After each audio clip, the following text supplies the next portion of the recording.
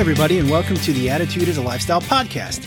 I am your host, Basic Brian, and you are listening to a special Valentine's theme episode entitled, What's Love Got to Do With It? Whether this is your first or third time tuning in, I want to let you know I'm glad that you are here and hope that you will find a reason to keep coming back. The goal of this podcast is to present relevant topics, have conversations, and provide resources to help you understand what got you where you are today and maybe get you a little closer to finding what you're looking for in life.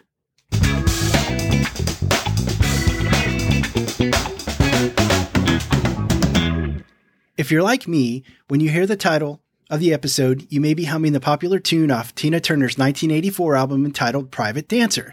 Since I do not have permission to play the song, I'll do the next best thing, sing it pentatonic style. Just kidding. I'll leave the singing to the pros and just read the lyrics Shakespearean style. You must understand how the touch of your hand makes my pulse react. That it's only the thrill of boy meeting girl, opposites attract. It's physical, only logical. You must try to ignore that it means more than that. Oh, what's love got to do with it? What's love but a second-hand emotion? What's love got to do with it? 'Cause who needs a heart when a heart can be broken? Sorry about that. Sometimes I just can't help myself.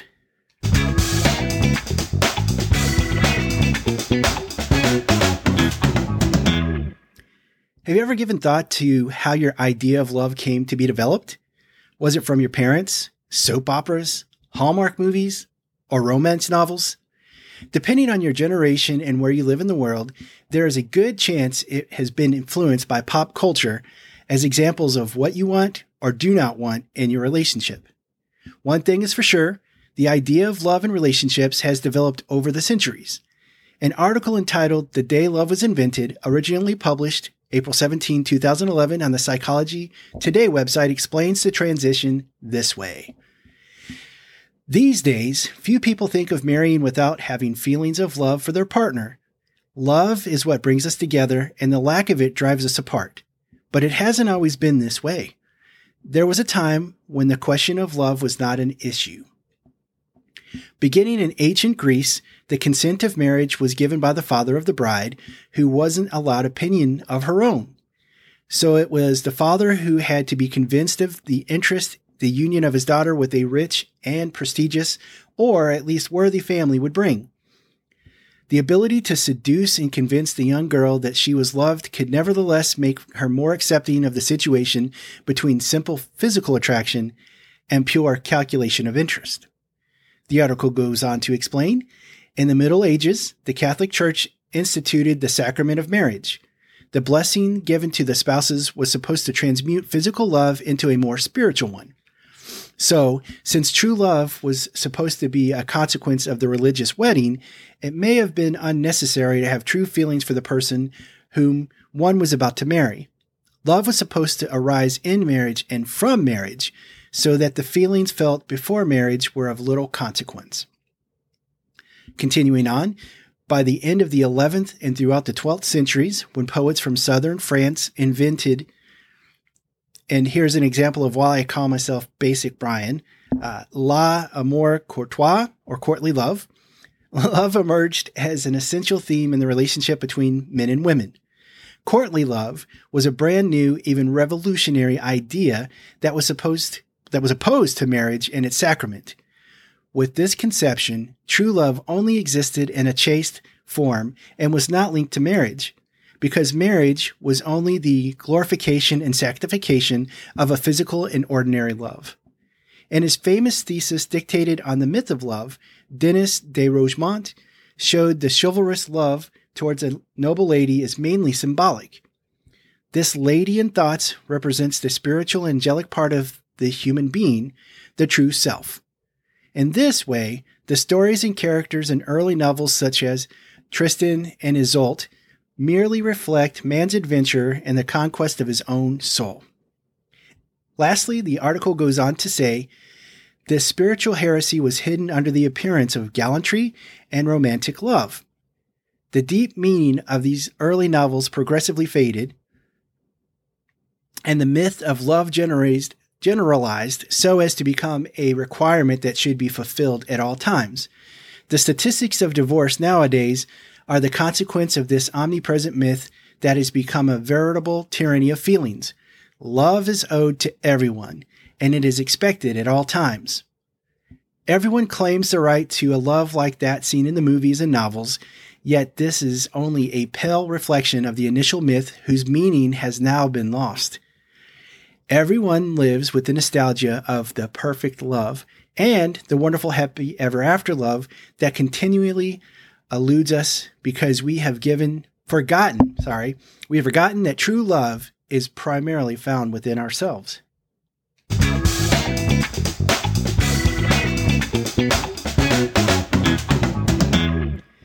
I'm about to get a little transparent and share how my idea of love was developed early on and then transformed by a couple of milestone moments.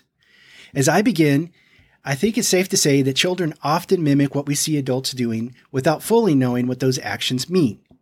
As such, entering kindergarten, I must have had a little swagger, which resulted in having 2 girlfriends, Angel and Stephanie, and other girls in the class arguing for my attention.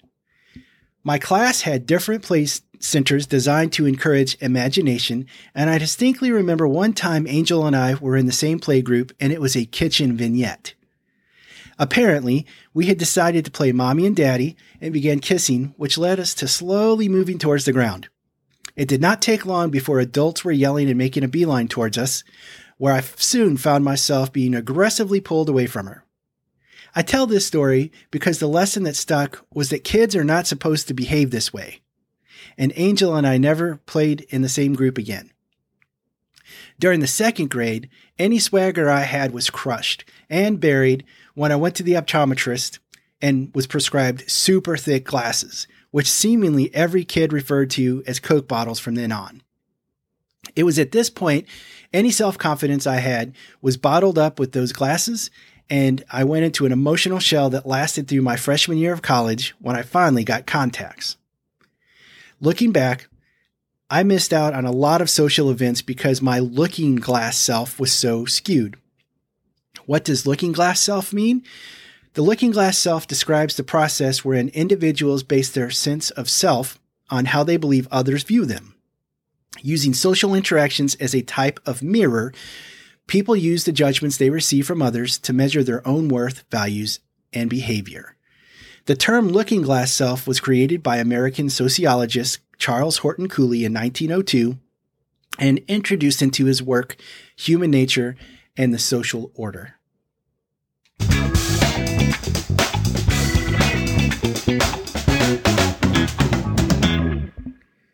The next milestone came not too long after the experience with my new glasses when I saw the movie Somewhere in Time, which is based on the book Bid Time Return by Richard Matheson. If you are a sci-fi buff like me, you may recognize other Richard Matheson book-inspired movies, such as The Incredible Shrinking Man, I Am Legend, starring Will Smith, Stir of Echoes, starring Kevin Bacon, What Dreams May Come, starring Robin Williams and Cuba Gooding Jr., Jaws 3D, starring Dennis Quaid and Leah Thompson, and there are many more. Like Stan Lee in the MCU films, Matheson often made a cameo. Quick disclaimer, if you have never seen the movie Somewhere in Time, this may be your cue to stop the podcast as there will be spoilers. And then, of course, rejoin after you've watched it. The film tells the story of Richard Collier, a present-day playwright played by Christopher Reeve, with the movie starting at an after-party for one of Collier's plays.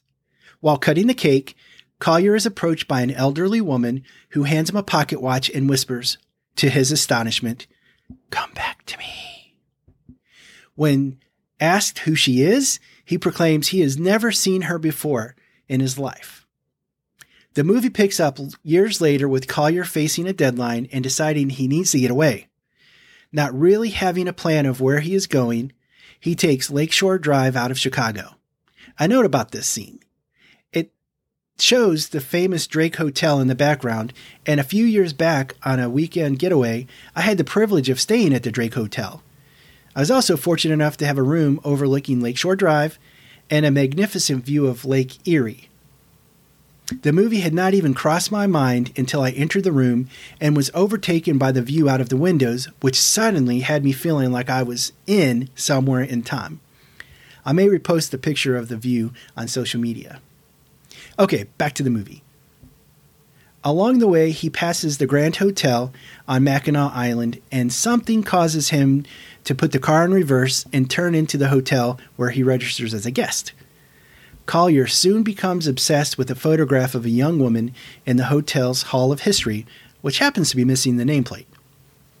He learns the picture is of American actress Elise McKenna, played by Jane Seymour, and after some research discovers she is the same woman who gave him the pocket watch. Through self-hypnosis, he wishes himself back in time to 1912, where he plans to woo her.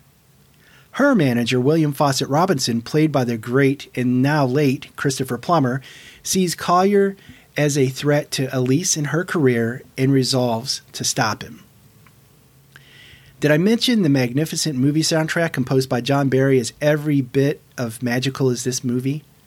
If I ever find myself out of sorts and needing a moment of mindfulness, I listen to the soundtrack, and it helps bring me back to a calm and restful place.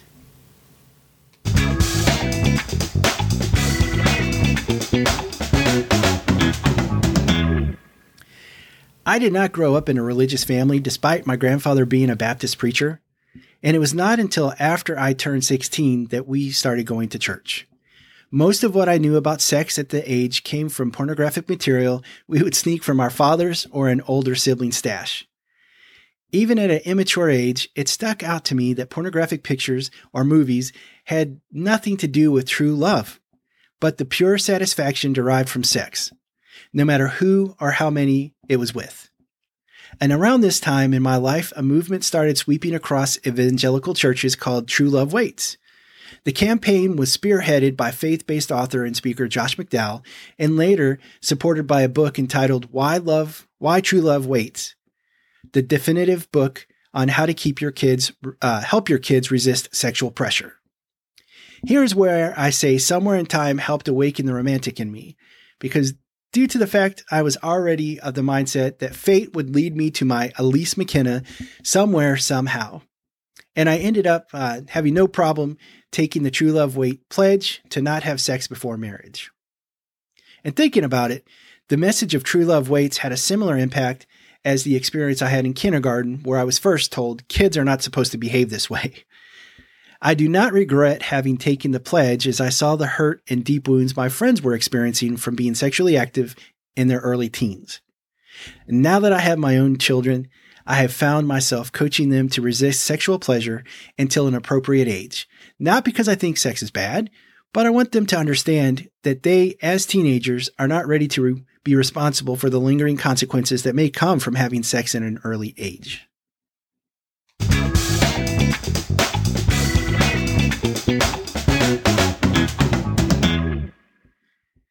So, what's love got to do with it?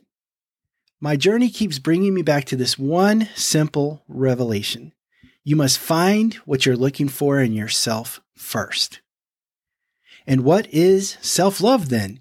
According to an article published May 15, 2018 on the HealthyMePA.com website called 4 Benefits of Self-Love and Why It's Important, it says self-love is defined as regard for one's own well-being and happiness. And there are 3 types of self-love. Physical, which refers to how you see yourself. Mental, which refers to how you think of yourself, like self-acceptance.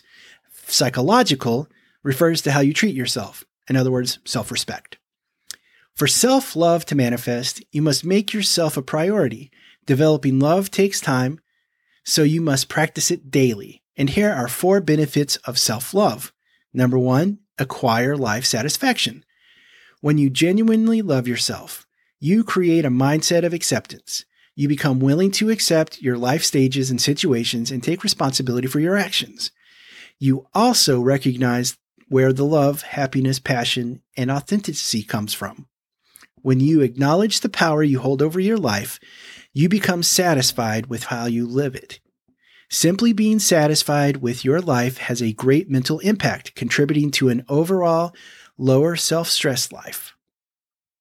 Number 2, develop a healthy lifestyle. During the journey of loving yourself, you'll want to give your body everything it needs: sleep, food, water, and exercise. Living a healthy lifestyle is difficult for most people, but it can be done to help you reach your goals. Loving yourself will give you motivation to incorporate your goals into your daily routine. The positive results of your lifestyle will soon shine through as you build the confidence to begin new challenges. Benefits of developing healthy habits include being thankful, spending time alone, practicing mindfulness, allowing forgiveness, and wearing your confidence proudly. Number 3, learn to deal with adversity. When you love yourself, you will feel less stressed or uncomfortable when you go through difficult events or situations. You won't compete with or compare yourself to others. You'll embrace your hardships. You'll become an optimistic thinker, and you will be willing to get creative and try new things. Number 4, develop healthy self-esteem. With self-love, you'll develop healthy self-esteem, which is feeling good about yourself, your opinions, and your abilities. Having healthy self-esteem means you understand failure is a learning opportunity and not a painful indicator of defeat. Your pride and confidence aren't easily diminished when you value your opinions and abilities. In daily tasks and activities, you complete things without hesitation. Self-esteem plays a huge role in your mental health. By having a great level of self-esteem, you'll be less likely to suffer from loneliness, drug or alcohol abuse, or anxiety.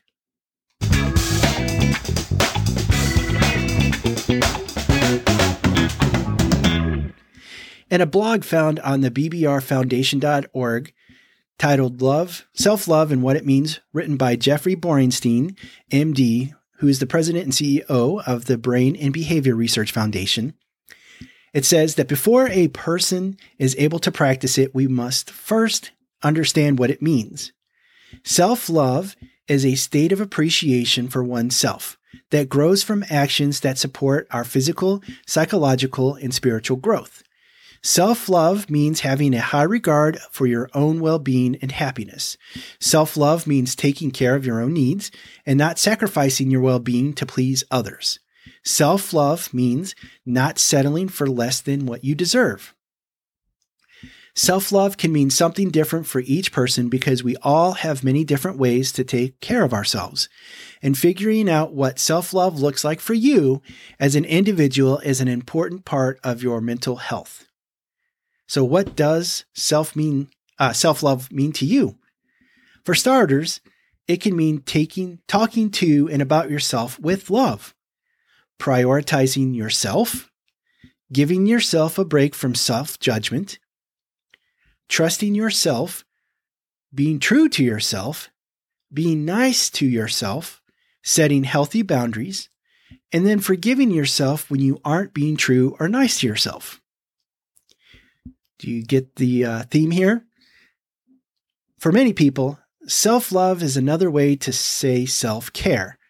To practice self-care, we often need to go back to the basics and listen to our bodies, take breaks from work and move, stretch, put the phone down, and connect to yourself or others or do something creative. Eating healthily, but sometimes indulge in your favorite foods. Self-love means accepting yourself as you are in this very moment for everything that you are.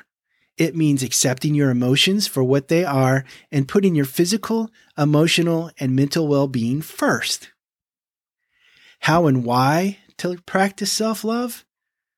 So now we know that self-love motivates you to make healthy choices in life. When you hold yourself in high esteem, you're more likely to choose things that nurture your well-being and serve you well. These things may be in the form of eating healthy, exercising, or having healthy relationships. Ways to practice self-love include becoming mindful. People who have more self-love tend to know what they think, feel, and want. Taking actions based on need rather than want. By staying focused on what you need, you turn away from automatic behavior patterns that get you into trouble, keep you stuck in the past, and lessen self-love. Practicing good self-care. You will love yourself more when you take better care of your basic needs. People high in self-love nourish themselves daily through healthy activities like sound nutrition, exercise, proper sleep, intimacy, and healthy social interactions. And then last, making room for healthy habits. Start truly caring about yourself by mirroring that in what you eat, how you exercise, and what you spend time doing. Do stuff not to get it done or because you have to, but because you care about you. And finally, to practice self-love, start being kind, patient, gentle, and compassionate to yourself, the way you would with someone else that you care about.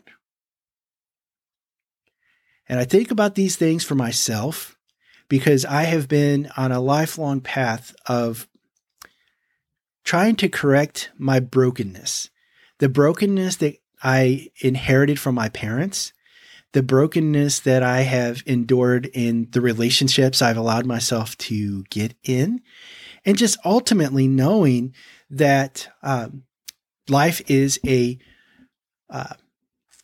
a journey. It's a self journey. And if you listen to the last podcast about drifting, if you find yourself drifting in life, then there's no self-care happening in that moment.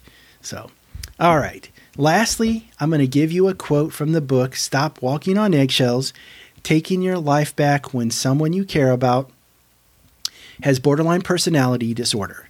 And it's by Paul T. Mason, MS, and Randy Kreger. And it says, no matter how confused, self-doubting, or ambivalent we are about what's happening in our interactions with other people, we can never entirely silence the inner voice that always tells us the truth. We may not like the sound of the truth, and we often let it murmur just outside our consciousness, not stopping long enough to listen. But when we pay attention to it, it leads us towards wisdom, health, and clarity. That voice is the guardian of our integrity. Quoted from Susan Forward, PhD.